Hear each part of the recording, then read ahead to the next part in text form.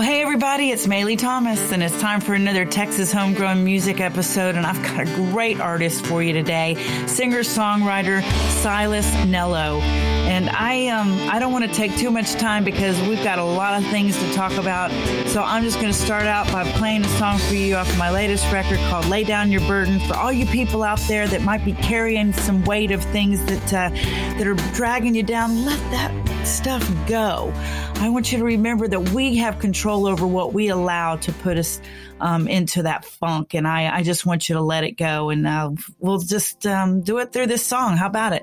Lay down your burden, and I'll be right back with Silas Nello. As I look upon the fallen leaves, I see the way they shed their imperfections and the heaviness they've carried for so long.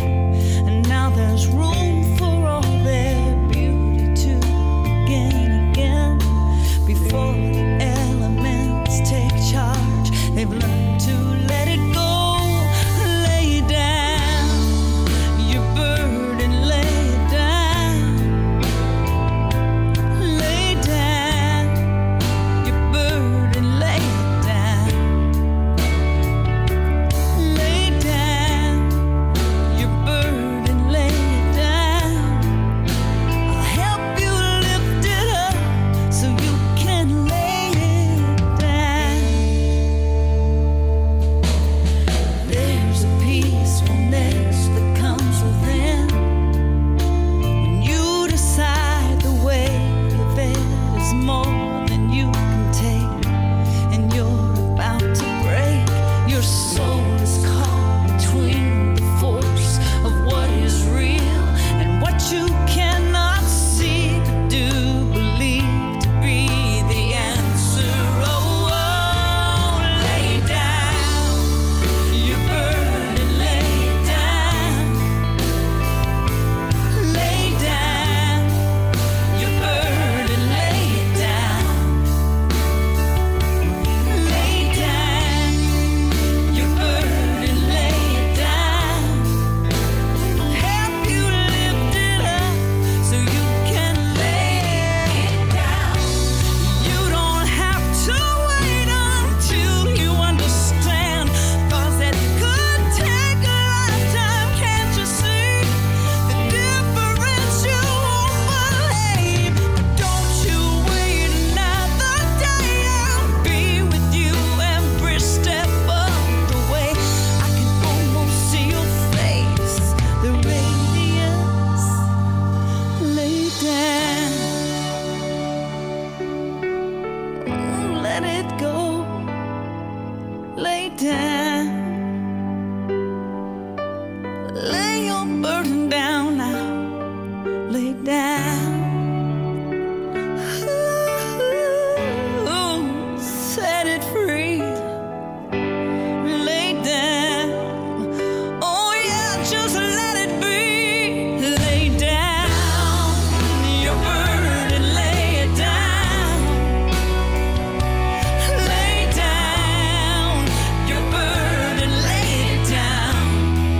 Oh, lay down your burden, lay it down. I'll help you lift it up so you can lay it down. Lay it down. Lay down your burden, lay it down. Oh yeah, lay down your burden. Go ahead and lay it down. Oh, lay down your burden, lay it down. I'll help you lift it up so you can lay it down.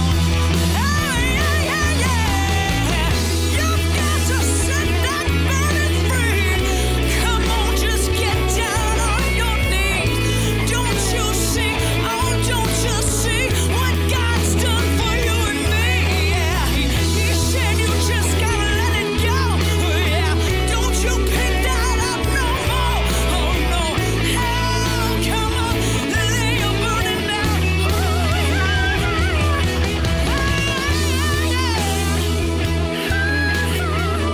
Well, here we are with Texas Homegrown Music and Silas Nello. And Silas is in California because he's a transplant from Texas to California. Dude, don't you know that you've got this backwards? I know. I always tend to kind of go, the opposite Against of where the everyone grain? else goes. Yeah, very against the grain. So it's a lifestyle choice. Well, you're going to have to tell me all about it and what drove you out of Texas. So, but I'm going to tell you right now, because you were in Texas for so long, we're going to claim you no matter what. So you're just going to have to be, you're going to have to be a stranger in a strange land out there. Oh, who is that? Oh, this is our dog Lucy. Yeah. Hi, Little golden Lucy. doodle. So if you hear a bark, that's Well, I had to lock my dog out for all my listeners, and they already know that because of COVID, we went out of the studio and into my closet. So I'm not out of the closet yet, guys, but I'm working on it. I actually like it in here. But I locked Mesa, which is my Airedale, out. But every once in a while she'll bark. So if you guys hear something in the background, it might be my dog or it might be Lucy. Hi, Lucy. Yeah. I know that my listeners can't see us, but they certainly know what's going on. So Silas, I did a little bit of research on another artist that I had at my Texas Music Revolution, and that's how I came across your name. And I'm so interested in you because I really dig your style and I dig your music. So you're going to have to pretend like I don't know anything about you at all, which I know very little, but I'm getting ready to know a lot more. So I'm going to give you the platform and tell you to let us know who is Silas and what's up with this whole music thing and why are you doing it? Oh man, that's a loaded question. It's a loaded question. That's what I'm known for. Yeah. So I guess a little background. I grew up in Dangerfield, Texas. So it's about 2.5 hours east from Dallas area. I grew up in Dangerfield and I moved to Dallas when I was 17 years old. 3 days after graduation, I bounced out and I played, I grew up playing in church and different things like that and started playing guitar when I was 12. So I played mostly as a guitar player in a bunch of bands, kind of popped around, I went to Florida for a little while and I went to Kansas and I just kind of played music my whole life, but I got sidetracked and was doing, trying to pay the bills and got out of it for a little while in my early 20s. And the Jenna Clark thing is where it all kind of comes full circle. I guess I was 25 and I'd sort of had it and I was ready to just like get cracking again. And I spent the last few years basically writing songs in my music room. I would work in this restaurant from 2 to 10:30, 11 o'clock at night. And then I would go and I would take a bottle of wine in and I would write songs until 3 a.m. And I would just kind of do that over and over and over. And then I found this open mic night and it was in Deep Ellum. So I started packing a guitar in my car and some different changes of clothes because I had to wear a suit and tie to work. And I drove down to this place and it was a place called Drugstore Cowboy. And it was on, I believe it was Main Street down in Deep Ellum. And it's a place called Drugstore Cowboy.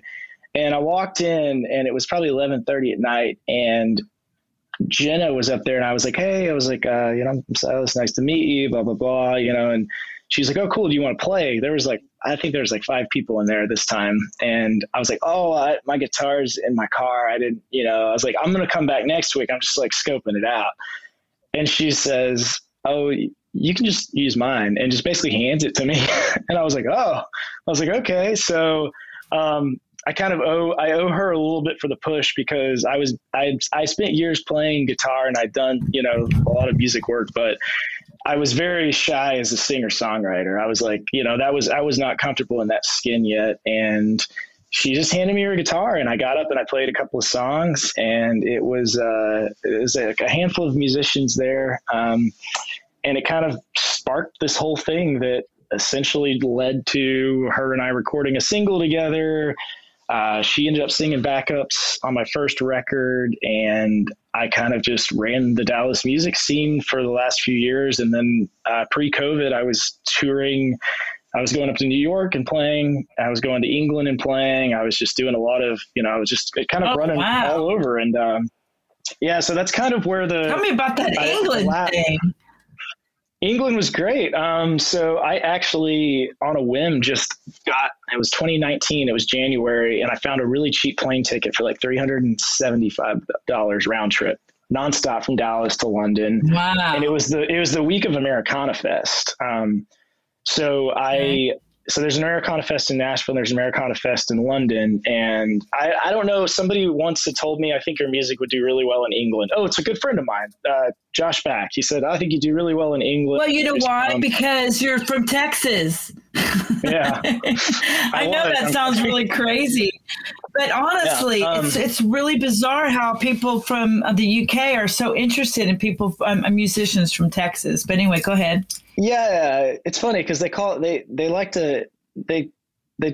pinned me. Some of my friends out there, they were like, "Oh yeah, he's a Texas blues artist." I'm like, I don't think I'm a blues artist, but okay, like, you know, it's interesting to hear the differences what people think. But yeah, long story short, I basically, it was 2 weeks, I think 2 to 3 weeks before Americana Fest, I bought the ticket and I cold emailed like 60 different venues in London, and I booked 2 shows. So I attended the festival, I networked, I booked 2 shows, I made a bunch of contacts out there and played those shows, met a good friend of mine, Sammy Harrison, who performs under Rising Fever, and he's a fantastic singer-songwriter. He's in Brighton, which is definitely a place worth checking out if you haven't been. If you go to London, it's like 45 minutes south. You just hop on the train. Anyways, Him and I became friends because we played a gig at the Cavendish Arms. Had no idea who each other were. Played a gig there. I got invited to come back in 6 weeks for a girl I met, Kira Rafferty, to do an EP release. And then Daisy Schutz was playing that show. I called up Robert Cody Maxwell, who was my guitar player in Dallas, who had recently relocated to New York. And him and I booked tickets on the phone for 6 weeks out, and then booked another tour out there. So we went back, and I think that was either March or April. I think it was March or April. We went back and we did another. So then I flew up to New York. We played some shows in New York, and then we went to England, did a bunch of these runs out there. And then we did another one that fall that was a little more thought out. And I just made some really good contacts out there. And the plan was to keep rolling it over in 2020. And then, you know, COVID and pandemic and everything kind of hit. And I was actually supposed to go to Brighton and this month in August to play a festival, but it's been postponed due to COVID. So, but yeah, that's a little bit about the England thing. Totally just DIY independent ran, but you know, it's a really great place to play. They have a lot of listening groups out there. That speaks volumes about you, Silas, and how much you love, you know, wanting to get your music out there, to take that leap and be that adventurous, to go over there and do that, and to take your, to take your career in your own hands like that, and send out, 60 different emails and really, make a go at trying to get something going. Kudos to you, Silas, because thank you. I don't think there's enough artists out there that really understand what it takes to launch your career. And it's one thing in today's world. For me, you and I are in completely different genres as far as what we needed to do to get our music out. I grew up in a time when I played in church. That's how I got started, playing in church. And, it's kind of like, it's really not fair because most people loved to hear music at that time because they didn't want to have to hear the preaching. They didn't want anything to keep from hearing the hellfire and brimstone preaching, right? And so I had a pretty cool little gig going for several years when I was younger. And then in high school, if you didn't play for free for everything that was out there, you just didn't play, because we didn't have this. We didn't have this social media kind of thing. I mean, it just didn't happen. You were in your area and that was it. So kudos to you, though, for launching yourself into a way where you actually went into another market. And I can tell you, just from all of the interviews that I've done and all the years of musicianship that I've gotten to know, the UK loves Texas musicians. And yes, you're right. A lot of them just automatically throw you into a blues category, which is not a bad thing. It's not like it's a no. Or anything, but I've listened to your music. It's the harmonica. That's what it is. They told me it's the harmonica. Is that what it is? They you said, pull out the harmonica. it's the harmonica. They go, you play the harmonica and it's blues. It's like you play the cross harp and it's blues. So it's like, all right. Well, it's just interesting to see how that like. Bruce Springsteen is not blues, and he's played his harmonica his whole life. The Boss, right? The Boss. I made I got to see the Boss do the River Tour front row. And well, you don't know this about me. So Clarence Clemens played with me for almost 20 years off and on. Get out of here. Yeah. So one of my best friends, my best friend's Eric Kite, turned me into a Springsteenian or whatever you want to call it years ago. And it was that River Tour. I knew Springsteen obviously, but I was like, oh yeah, he's cool, whatever. And he was like, hey man, I bought you a ticket, and we went front row. He bought me a ticket and he wanted to see if we could get the front row because he had actually been traveling, following Springsteen on that tour. And, or the year before, maybe he followed him on tour, and he said, well, let's do the lottery. So we had to go down to American Airlines Center. It was like 3:00. The show wasn't until like 7 or whatever. It was like an all day event. And I was, cranky. I was like, all right, man, I just want to get a beer and hang out, whatever. But we ended up went in the lottery, and I was the third person to walk into the arena. So I got to see the River Tour front row. Oh my gosh, dude. And then after that, I was a believer. I was a Bruce Springsteen believer, and I was like, oh my gosh. I was like, it's like it was, and it kind of, I mean, truthfully, 4 hours of just unbelievable. Yeah. Right. 4 hours of just. So I don't even know how many times I've seen him, so many times, but yeah. So Bruce did a solo act and this is in the early 90s. He kind of disbanded the band. Basically, E Street was on their own. He did a solo thing. That's when we met Clarence, and Clarence became good friends of ours. My husband and I and he played in our band for years, off and on over the next few years. And then Bruce brought the band back, and then every time he was off, he would come back and play shows with us. So it was an incredible, beautiful relationship. And actually, we talked to Clarence the morning that he had a stroke. So the morning he had a stroke that night, and it was really, really it was very hard on us. And we went to his funeral, and it's been a very big hole in our life. But here's the cool thing about it. We've got some incredible memories with him, lots of beautiful times that we had. And we're still big Bruce Springsteen fans, because I'll tell you, I've never been to a show that I've seen somebody give like he does night after night. I mean, he freaking just, I've never seen anybody be able to give that much energy to a show. His whole life. It's insane. It's so, I grew up, I was listening to the radio hits, but until I went to a show, I didn't really appreciate Bruce Springsteen until I actually saw him live. And then after that, I was mic drop.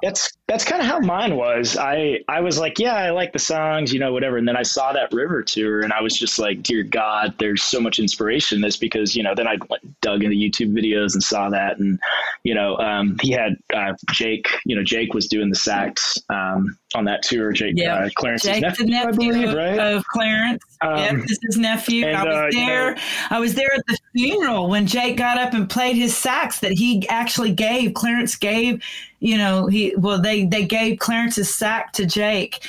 And so how incredible, what a legacy for Clarence that his nephew ended up taking that gig. It's just incredible. Well, we're going to play Holy Ghost Blues right now, because that was the first thing that I listened to of yours, and I really dig it. And I love it. I love your style. I love your attitude. I can already tell you and I have very similar musical tastes. So if you're just now tuning in, you're listening to Texas Homegrown Music with Maylee Thomas, and my guest is Silas Nello. He's a Texas dude that just for a little season here, I don't know what's going on. He's out in California. We're going to get him back soon. We're going to talk about that in the next session. But right now we're going to play Holy Ghost Blues with Silas Nello, and we'll be right back.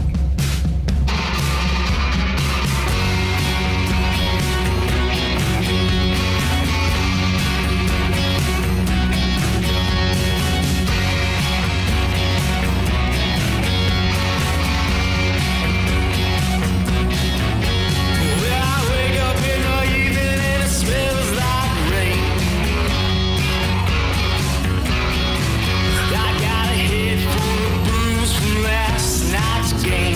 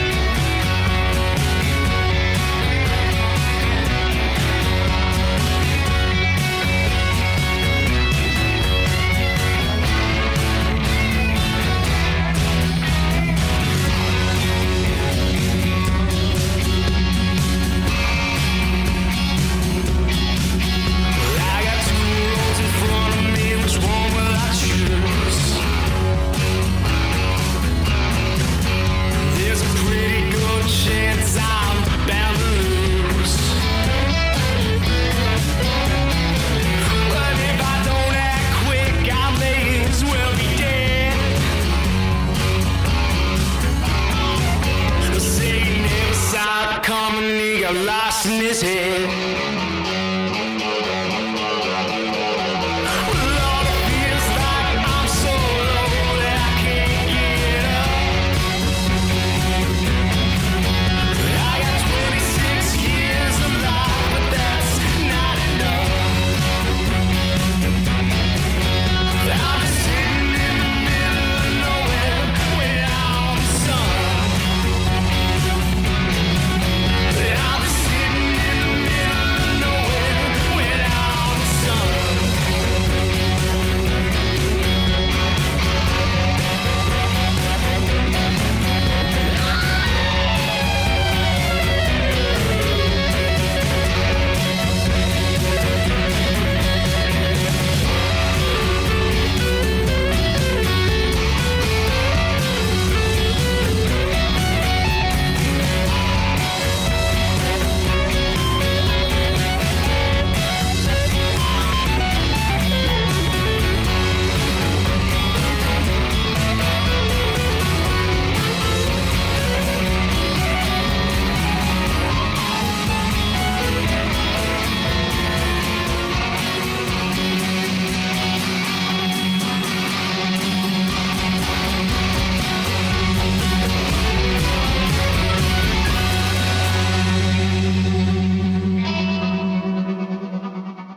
So we're back with Silas Nello, and we've got something in common. We're both Bruce fans, and I'll never forget the first time I went to a show, and they started saying Bruce, and I was thinking, I looked at my husband, I was like, dude, are they booing him? And he goes, yeah, I was like, are they booing him? And he's like, no, honey, they're saying Bruce. It was pretty cool. So I got taught that one quickly. I was like, same thing with my buddy. He was like, is that Boo? He's like, no. He's like, everybody thinks that. He's like, they're saying Bruce. And I was like, but his nickname's the Boss. I was like, I guess you can't really say Boss. They sound like a bunch of sheep, right? Yeah. So. Yeah, no, it's pretty cool. And you know, it's really interesting because a lot of the shows, well, because of our relationship with Clarence, a lot of times we were sitting in an area where a lot of the family and friends were, and it was crazy how many of them go to so many multiple shows. Yeah, I mean, I would turn around and talk to some people that I'd seen at a show maybe 6 months before, and they'd be like, "Oh yeah, this is our, fifth show this, in the last 3 months." I'd be like, do you guys work? Yeah. This is not free. Right. It's, you got to fly here. You got to get here. I'm like, man, he's got some highfalutin fans, right? Right. Exactly.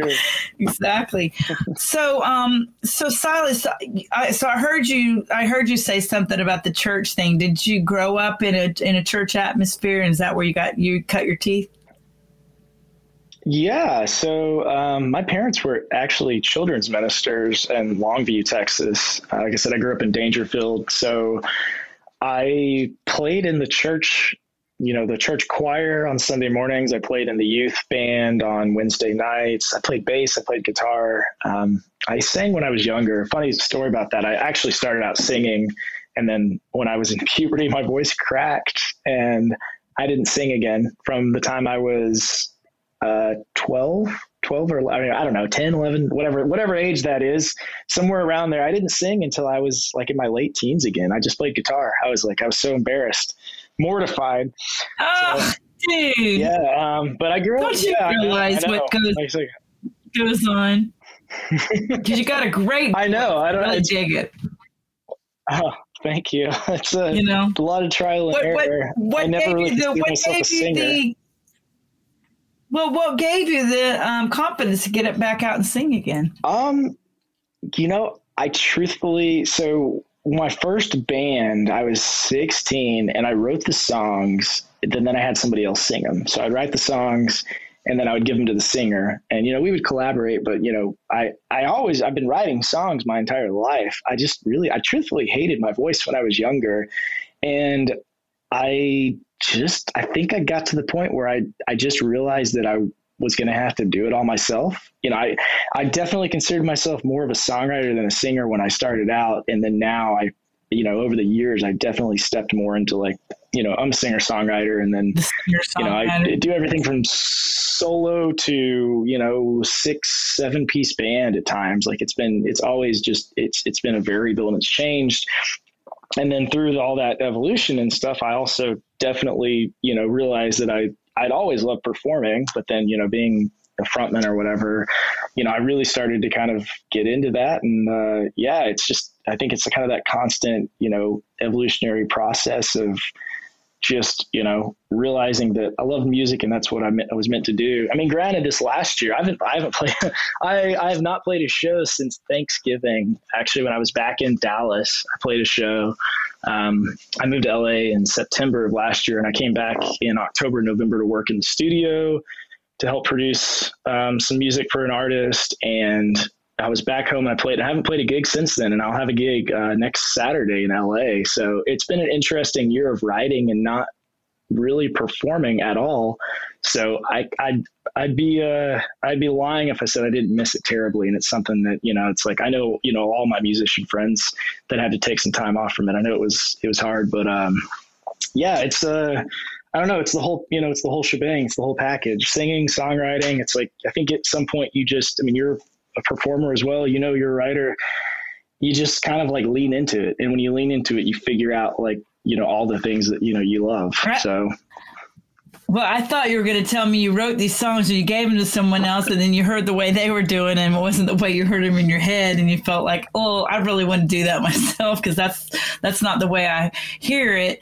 And that's the difference between some singers and songwriters, because I know there's tons of people out there, and I've had them on my show that feel like they're more of a songwriter, and that they just want to put the song out and let somebody else kind of make it their own. But I don't know. A lot of times it's kind of like I made the baby. I kind of want to watch it grow, So I want to be the first one to put it out there, and then anybody else that wants to cover it and do it in a different way, great. But here, this is the way I heard it. This is the way I want it sung, and then from there, take it however you want. Yeah, no, I think that I thought I wanted to be just a songwriter, and then eventually I gained I guess, I don't know, the will to sing and do all that and stuff. And then I kind of, once I said, I just leaned into it, and then I was like, okay, this is what I'm supposed to be doing. So I just spent so long just being a guitar player for other people, I was a guitar player and I wrote songs, so I never really leaned into it. But yeah, I definitely. So you played in a lot of other bands where you were just you were the hired gun kind of?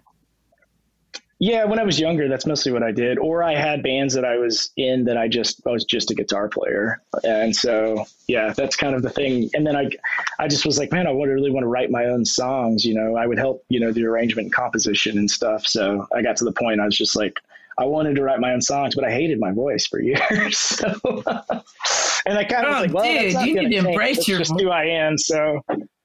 Yeah, I mean, we're talking about like a decade ago, So when I finally leaned into and embraced it, I kind of leaned into that on my first couple of EPs and records, and Jeff Sines. I don't know if you're familiar with his story. The owner of Modern Electric down in Dallas. He was. So I'm sure if people that aren't listening, Jeff suffered a horrible freak accident recently. He was electrocuted. Had to have both of his arms amputated. There's been a massive amount of support going out for him, events being thrown. So if anybody that's actually, for people that are listening to this, that stuff is still going on. He is a fantastic producer and engineer. He gave me my first shot down there for my first full length. That's the one that Jenna Clark did the backup vocals on. And so it was 2016, 2017, but he was, this whole thing comes full circle. He was the one who really pushed me into finding my own voice in the studio. And so, I think you talk about leaning into it and finding that stuff. It's like, we all meet these other artists along the way, or these other musicians that I think a lot of us have that, turning point where it's like, despite what we all like to say, I think we all have, everyone's got those insecurities and like the beginning stages of like singing and things like that, and sharing that vulnerable part. And like, I think that's just something for me that like, I was always kind of like, I don't know, like I'm a guitar player and did this, but I was lucky and fortunate enough to really like roll into a cool group of people that like pushed me, Jenna, Jeff, Brian, first like, people that got me in the studios, Robert Cody Maxwell, who became my guitar player, who's in New York now. Like, I just was super fortunate to like get with all these people that encouraged me, and were like, I guess to be honest, I was pretty shy, even into my mid-20s. It's kind of funny looking back now because I'm like, oh, it's like, I guess I don't really think that, but I guess I was. So, but yeah, everybody's looking journey, for a little bit of everybody. I mean, especially artists, as we know, creative artists, most of us are looking for affirmation somewhere. And, some of us only get it when we're on stage and we feel like we've connected with the audience. A lot of times we'll get it from other band members. I actually was lucky and got a lot of my affirmation from my husband, who I had hired to be my guitar player, who I laughed when you said that about I was just the guitar player, because the big joke in our family, because we own the Guitar Sanctuary, right? We're completely obsessed with guitar players constantly coming in. And the big joke is, well, she's just a singer. It's just to, it's the lyrics are just filler to get to the guitar solo. Oh yeah. That's my biggest complaint about the current state of not enough guitar solos in the current music industry. There needs to be more guitar solos. We need to bring them back. Well, you and my husband would get along really, really well. Well, unfortunately, we've got this thing about 3 minutes, 3.5 minutes, 4 minutes. You got to have your song within 3.5 to 4.5 minutes to get radio airplay. That's just such BS, because the reality is a lot of the songs and the anthems that we all love and grew up on, they're not 3 minutes long. And when we know that if you got somebody's attention and you love something, you can certainly last a lot longer than that. Listen, those first early songs from the 60s, Chuck Berry, or 50s, 60s, all that time, there was plenty of guitar going on in that, and those songs are 2.5 minutes long. So we just gotta learn how to squeeze it all back in, right? You just got to find the niche, right, and decide what it is that you're trying to say here. And I mean, there's no formula, and I know there's a lot of people out there, and this is something I think it would be really good to hit on for people, especially if you're listening to the show and you're thinking, well, what is it? How do you know if you're a singer-songwriter? How do you know if you have what it takes? Here's the deal. There's no formula for it. And maybe people out there might try to make you think that there's a formula for it, but there's really not. There's no formula for making a hit song. The reality is, everybody finds it in a different way. And, I can tell you that for me, there's times where I get a hook in my head and I got to go to the piano or whatever and find it, and I'll write to that hook. And then there's a lot of times I'll come up with a line that I go, oh my gosh, I want to write a song around that. So there's no one way to make a song work. You just got to make it authentic to whatever it was that drove you to write it. You know what I mean? Yeah. Oh yeah. I have some, that's like a thing a lot of people like to ask. They say like, well, how do you write songs? And it's like, man, it's like, I've done it so many different ways. Like I've written a lyric first, or, I've written a melody first, or I've, written a chord progression, just the whole thing, like, and or I've literally written things simultaneously where like the melody and the music will come like as I'm writing it together. And it's like, there's no rhythm or rhyme. There's no way to ever tell that thing. You just got to jump into the creativity when it hits you. And I don't know, like I said, I feel like anything artistically is like, the answer is always just lean into it, and you'll figure out if it's where you're supposed to go, Yep. Absolutely. Kudos for you. Well, we're going to play that song that I actually investigated on you with, called Tell Me What I Need, with Jenna Clark. So if you're just listening to Texas Homegrown Music, I've got Silas Nello, a Texas guy that he's out in California right now, but that doesn't matter. He's a Texas born dude, and we're not going to ever let him leave that. So we're going to play Tell Me What I Need, and we'll be back to talk about a new release that he just released in this last month called Highway 380, which happens to be just literally not even a mile from where I'm at right now. So we'll be right back with Texas Homegrown Music with Maylee Thomas and my guest Silas Nello. And here you go. Tell me what I need.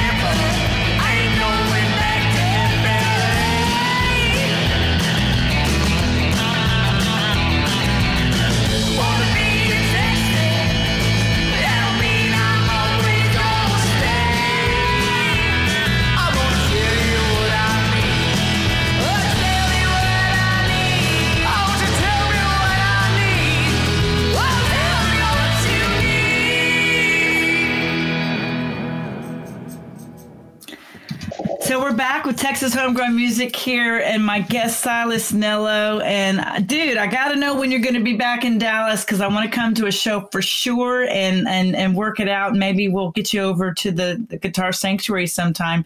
But I thought it was so interesting. I just looked up your stuff. You have a new release out called Highway 380 Dilemma. And obviously that totally spoke to me because I literally live not even a half a mile from Highway 380. And I've got some personal experience with knowing what a pain in the butt that freaking highway is. So I want to know what your Highway 380 Dilemma was right here in McKinney, Texas. Yeah, so that is a mostly true story with, I won't I won't completely give it away. There might be a few embellishments in there. We'll just say there might be. That's okay. We're allowed to flower it up a little bit just to make it more interesting. But you know how these movies are when they say based. Yeah, it's creative writing. It's like every movie that's out there is based on a true story. So it's based on a true story. So let's hear it. Yeah, this is based on a true story. So, all right. So when I was 19 years old, I lived in Princeton for a hot minute off of 380. And so I drove up and down from Princeton to McKinney. I worked in McKinney at the Jimmy John's off 380. So I'd always had a mild distaste for 380 just because of traffic, right, and all that. But a few years back, right before I kicked off my first Silas Nello EP, I was playing in a band called the Magnolia Boys. The Magnolia Boys had I met these guys. The band is no longer. The band was very up and down quick, but there was a guy in it that I knew named Joey Todd. There was a drummer named Will Beauchart, and there was another guy playing in the band as well, playing guitar, and they all sang sans Will, and his name was John Earl Maynard. And basically I kind of stepped into this band as a bass player, which I hadn't played in a long time, but I was like, whatever, I just wanted to get back into playing music again. And yeah, we were rehearsing in Denton, and that's, it was actually, I believe it was John's. Yeah, it's where John lived. John and Haley. John and Haley lived out there. There was a rehearsal space. This has been years ago. Sorry, the memories are a little fuzzy. But it's all right. Long story short is I was hauling out to Denton to go to rehearse on a Sunday, and I had a 1992 Toyota Camry station wagon. My old guitar player, Eric, big Springsteen fan, who's in Austin now, he was in town visiting, and we rehearse, 4 or 5 hours, whatever it is. We're driving back. It's nighttime. And we were in between Denton and McKinney, like whatever, that stretch where there's nothing, right? There's just nothing, right? There's not a thing out there. I know it well. Okay. Well, it's actually changing. You haven't been out here in a while, but it's changing. Yeah. Okay. Well, this was this was probably 5-6 years ago, but we're driving. And, it was desolate then. My 1992 Toyota Camry station wagon, which that's the opening line of the song, Drive a 92 wagon, it starts smoking from the front, big billowing smoke. And Eric is driving. I had a few drinks. So I was not in the position to be driving. We had a car full of gear. And Eric says, like that, whatever the color, I can't even remember the color of that smoke. That means like fire. And then we're like, oh no. What it is? Oh my God. We pull the car over. There's this massive hill, huge hill. And we start throwing gear out of the car. And when I say throwing it, I mean, it's in hard shell cases. We're chunking it, like 15 feet away from the car. No way. Grabbing it and like moving it away. Yeah. And, just everything, because the car is just, it's billowing smoke out. And it's getting ready to, oh my gosh. Yeah. And we're like, oh God, this is it. So we get out, we had a bag that had 2 Sam Adams Boston lagers that had been sitting in the car all day. So they were like, this was summertime. So it was like, these were 100 degrees.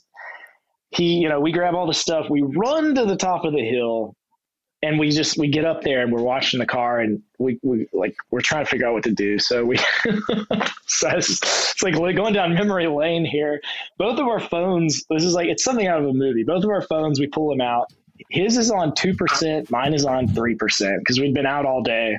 Of course. And we're like, oh, we're going to call how are we going to get home? Like, we're in the middle of nowhere. Well, long story short, the car doesn't blow up. I guess it was the radiator that busted or something. I can't even remember, but we called it. We were able to call a tow truck, but we couldn't tell them where we were at. So we had to stay out on the side of the road, waving our arms for them while we sat there and we drank these 100-degree Sam Adams Boston lagers that were just, just the hottest beers that I've ever had. And it was just a total moment where it was like, we sat there and I was like, this couldn't get any worse. Like, this couldn't get any worse. Like, this is what an end to a day. So the tow truck gets there and they go, all right, well, you guys want to ride back with us? And we say, yeah. And there's one seat That's it. Tiny little seat. And so I had to sit on top of my buddy Eric's lap on the entire ride back to Plano to the auto shop. And it's just like, we're sitting there and like, we were roommates in our early 20s. And this is a few years later. We're just sitting there looking at each other. And I'm just like, dude, I love you.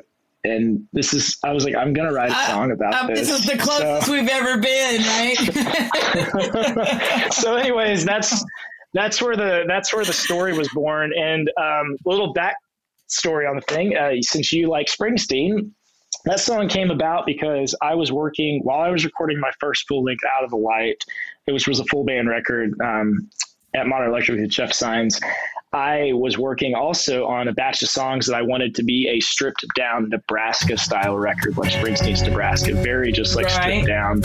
And I wanted to involve a very working class theme. So I basically took some of the thematic elements in that song.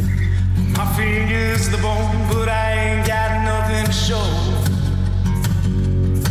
I drive a 92 wagon, but I can't get a wheels on the road. When I cash my check, Uncle Sam already took his cut. Now I'm on highway 380 and flying high. My baby broke down, I gotta hitch a ride and call it goodnight.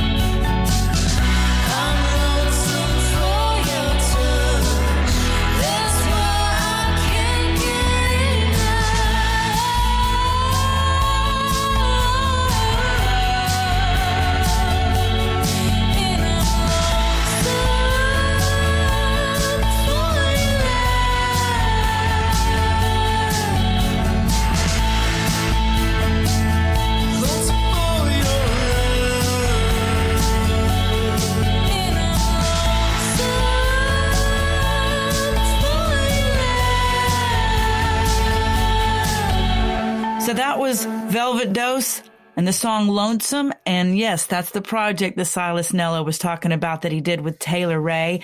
They have a couple of singles out, and that one I just played is actually on a Netflix release called Last Letter from Your Lover. So we're at the close of the show, and I hope you guys enjoyed getting to know Silas. I know I did, and I'm looking forward to seeing him play live. I always love to see musicians play live. So you guys be sure to get out there and support these shows, especially now that things are opening up. Be safe. I know that there's a lot of talk out there about this freaking second variant coming out, and we're not out of the woods completely yet. But I just hope that everybody out there will get vaccinated, and let's make it safe for every one of us together, and let's do music together. And I want to see your faces as often as I can. So let's be sure to do what we can to make it safe for everybody. Be sure to love life. You get out of it what you put into it. Peace out, everybody, and we'll see you next week with Texas Homegrown Music. I want to give a shout out to the Guitar Sanctuary and Tups Brewery for making this show possible, and all of you listeners for coming back every week for Texas Artists. We'll see you soon. She walks in, eyes to the floor, doesn't utter a word, turn